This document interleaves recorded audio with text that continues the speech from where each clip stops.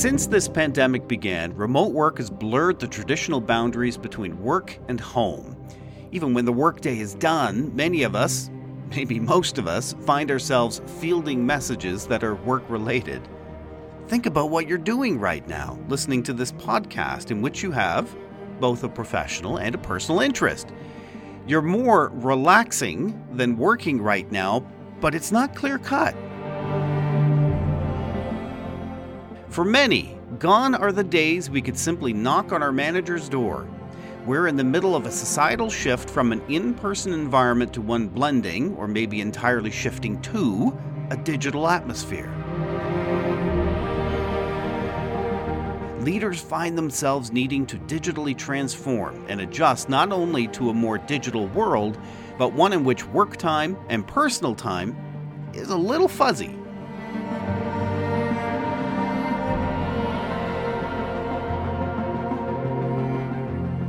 Enter social media. An increasing number of CEOs are now on at least one digital social platform. It's a good idea. It ensures visibility of brand and culture while signaling the organization is tech-savvy. It also helps with the perception of personal connections by sharing personality. Major political leaders have already figured this out. Barack Obama, Donald Trump, Hillary Clinton, and Indian Prime Minister Narendra Modi. In the corporate world, Mary Barra of General Motors, Adina Friedman of the NASDAQ Exchange, and Doug McMillon of Walmart are examples of CEOs online and in the conversation. And just being online isn't nearly enough anymore. Employees, customers, and all stakeholders want to see leaders engaging. And yes, that's tricky. There are conversations online, but it's also the place where arguments can happen. People get offended, they become outraged. So how do you engage more without offending more or upsetting more? Well, nobody said it was going to be easy. Today, on Stories and Strategies, we talk with Craig Mullaney of Brunswick Group, who says authentic and accessible leadership has never been more important, and that being online is just table stakes.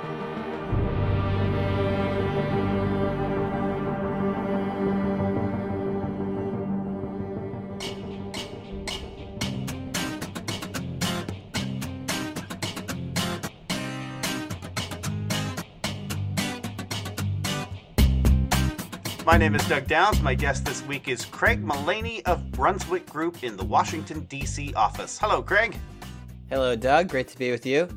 Great to be with you. How are things in D.C. today? It's a Friday as we record, so I imagine slowing down a little, or does it never slow down? Well, it's sunny and 70 degrees, which is pretty good. So I'll get outside and run today. It'll be a lovely day. Awesome. Craig, your background includes being a Rhodes Scholar at Oxford, a salutatorian at the United States Military Academy at West Point. You founded the Global Executive Program for Facebook, now Meta.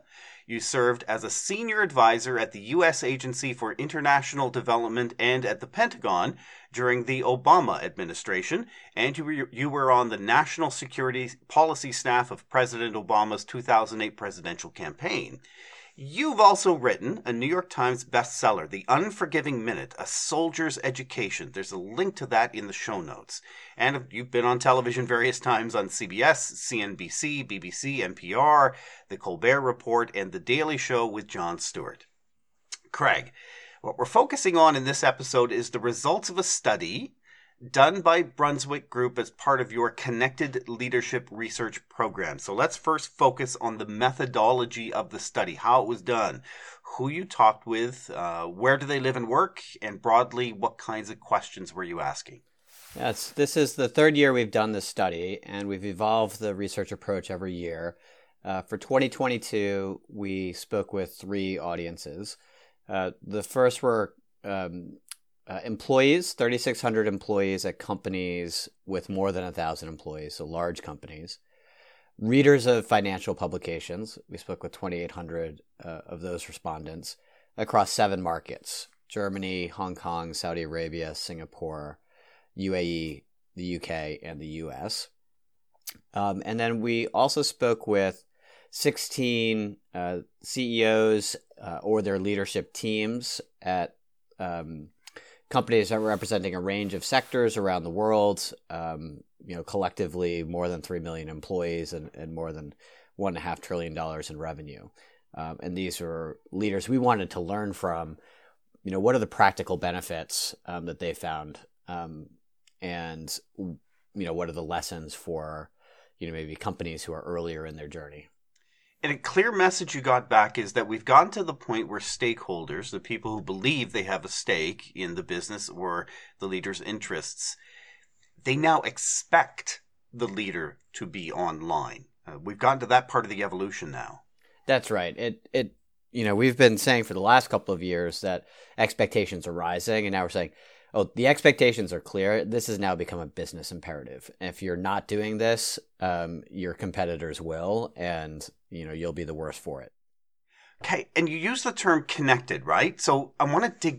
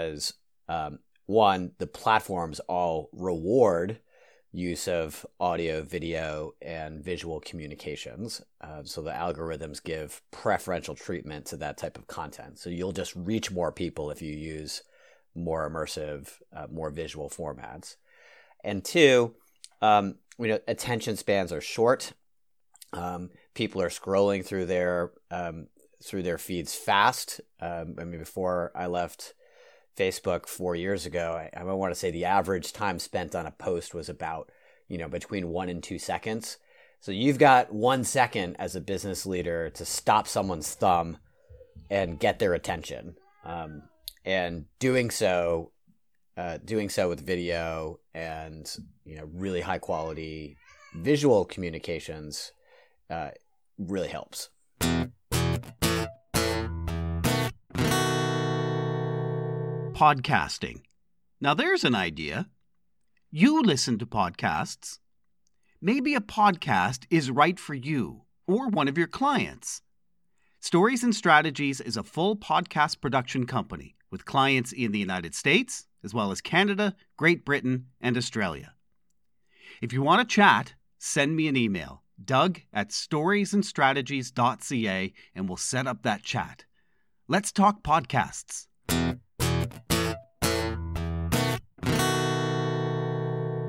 And I have to selfishly ask, are podcasts somewhere on the horizon as an expectation of all leaders? We think of podcasts as, signature content. And, that is a trend amongst leaders having, sometimes video series, sometimes audio series, where on some periodic basis, say once a month, an executive is sitting down with, another executive to talk about, an issue that's particularly central to their platform. Because there's audiences create habits. They appreciate when there are sort of deep dives on topics. And so I absolutely think we'll see leaders using, podcasts. Some are already doing so, quite effectively. One of the notes in the Connected Leadership Report is that social media platforms enable communications, quote, on a leader's own terms. Can I just push back a little bit on that? Do they? So they encourage people to respond, and the response is not always on your own terms. And in fact, we've seen some major media outlets disable questions and comments on many stories because there's a rabbit hole there on social media too. Yeah, I mean, this maybe is like mostly a contrast with relying entirely on earned media to, shape the way that you or your company are perceived. A lot of executives that, I work with have some trepidation about engaging with media. And even if they recognize the importance, very few are looking forward to sitting down with a reporter who could really take that interview in any direction. There's obviously, it's very important for leaders to engage with traditional media. There's a great degree of trust in those audiences, and there's the built-in reach of media platforms.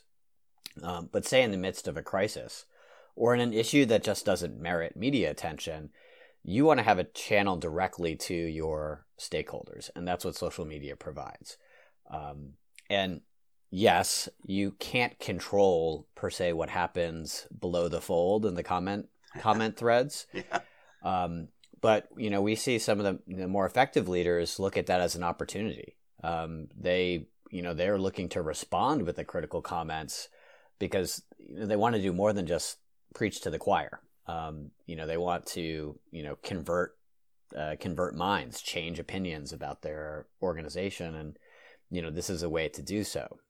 Yes. And they can use it as anecdotal, the way people are thinking about certain things. If I may there, I think that's, the flip side of having concerns and fears about what happens in the comment section is thinking of, what I think is a greater risk for an executive is that they are trapped inside a bubble.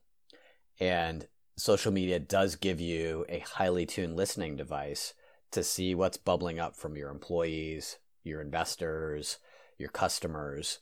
And, many executives find that incredibly valuable to keep a finger on the pulse of their stakeholders. Yeah, I would agree. And there's this bizarre sense of anonymity for some people responding on social media. And in some cases, I suppose they are anonymous.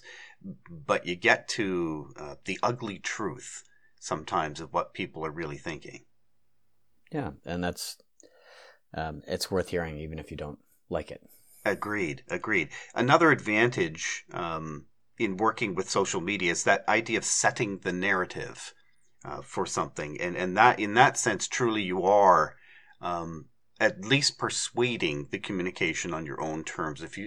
Often we see this in political discourse where something has taken place and blue wants to set a narrative that goes one way, and red wants to set a narrative that goes another, and people will respond and have discourse kind of based on that narrative. Does that get to a bit of what you're trying to get across there and the advantages of participating on social media?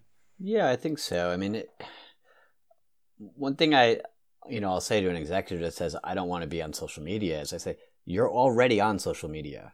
And I can show you the conversations that are happening about you and your company, but you don't have a voice in that conversation. And that gives you no opportunity to influence the narrative, the discourse. Absolutely. Yeah, unfortunately there's no escaping it. There's no escaping it now. It's the world that we live in, and it's to your advantage to master the tools that are available. Yeah, the fishbowl's getting bigger. From my own experience, I can share that I think most leaders shape their approach to communication by wanting to avoid rebuke from their board. That the chairperson of the board is always at the forefront of their mind. And if it's the chairperson of the board we're talking about, it's the most persuasive stakeholders or shareholders in the company. What I'm saying is, so many leaders are extremely cautious as a base approach, and then trying to be genuine or casual on top of that approach, which ends up coming across as kind of rehearsed and fake. And they hire presentation coaches and media training and all that stuff. But that base approach is how they stay alive, at least for a few years, in that really high-paying job. I think the perspective of boards, and we hear this from the directors and chairs, nominating committees we work with, is that their expectations of C-suite executives have changed as well.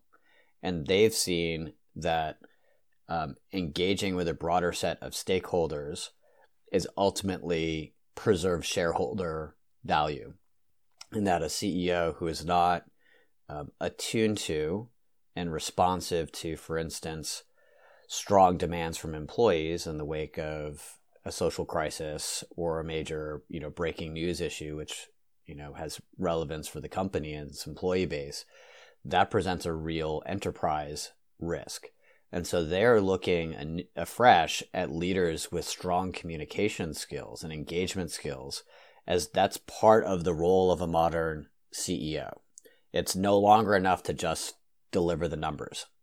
Now, this is all part of your Connected Leadership Research Program at Brunswick Group. Tell me a bit more about that program, who it reaches out to, and the kind of clientele that you bring into it. The Brunswick Group is an international critical issues advisory firm. We work exclusively with corporate clients. These are typically large multinational companies, but not always, and provide strategic communications counsel around their most pressing issues, whether it's a major acquisition, a restructuring, a crisis, reshaping their employee value proposition. And so in the course of that work, we serve alongside many C-suite executives. And we set out 3 years ago with this program to ground our advice in really a more in-depth appreciation of stakeholder expectations, and to understand how the role of a modern business leader has evolved and will evolve. And what we found through that research is that there are much higher than expected expectations from stakeholders that their leaders today are adept communicators, capable of and engaged with social media platforms in particular. And so we have an ongoing research platform. We're publishing thought leadership on the topic, evolving the sort of the state of the art of leadership in today's corporate world.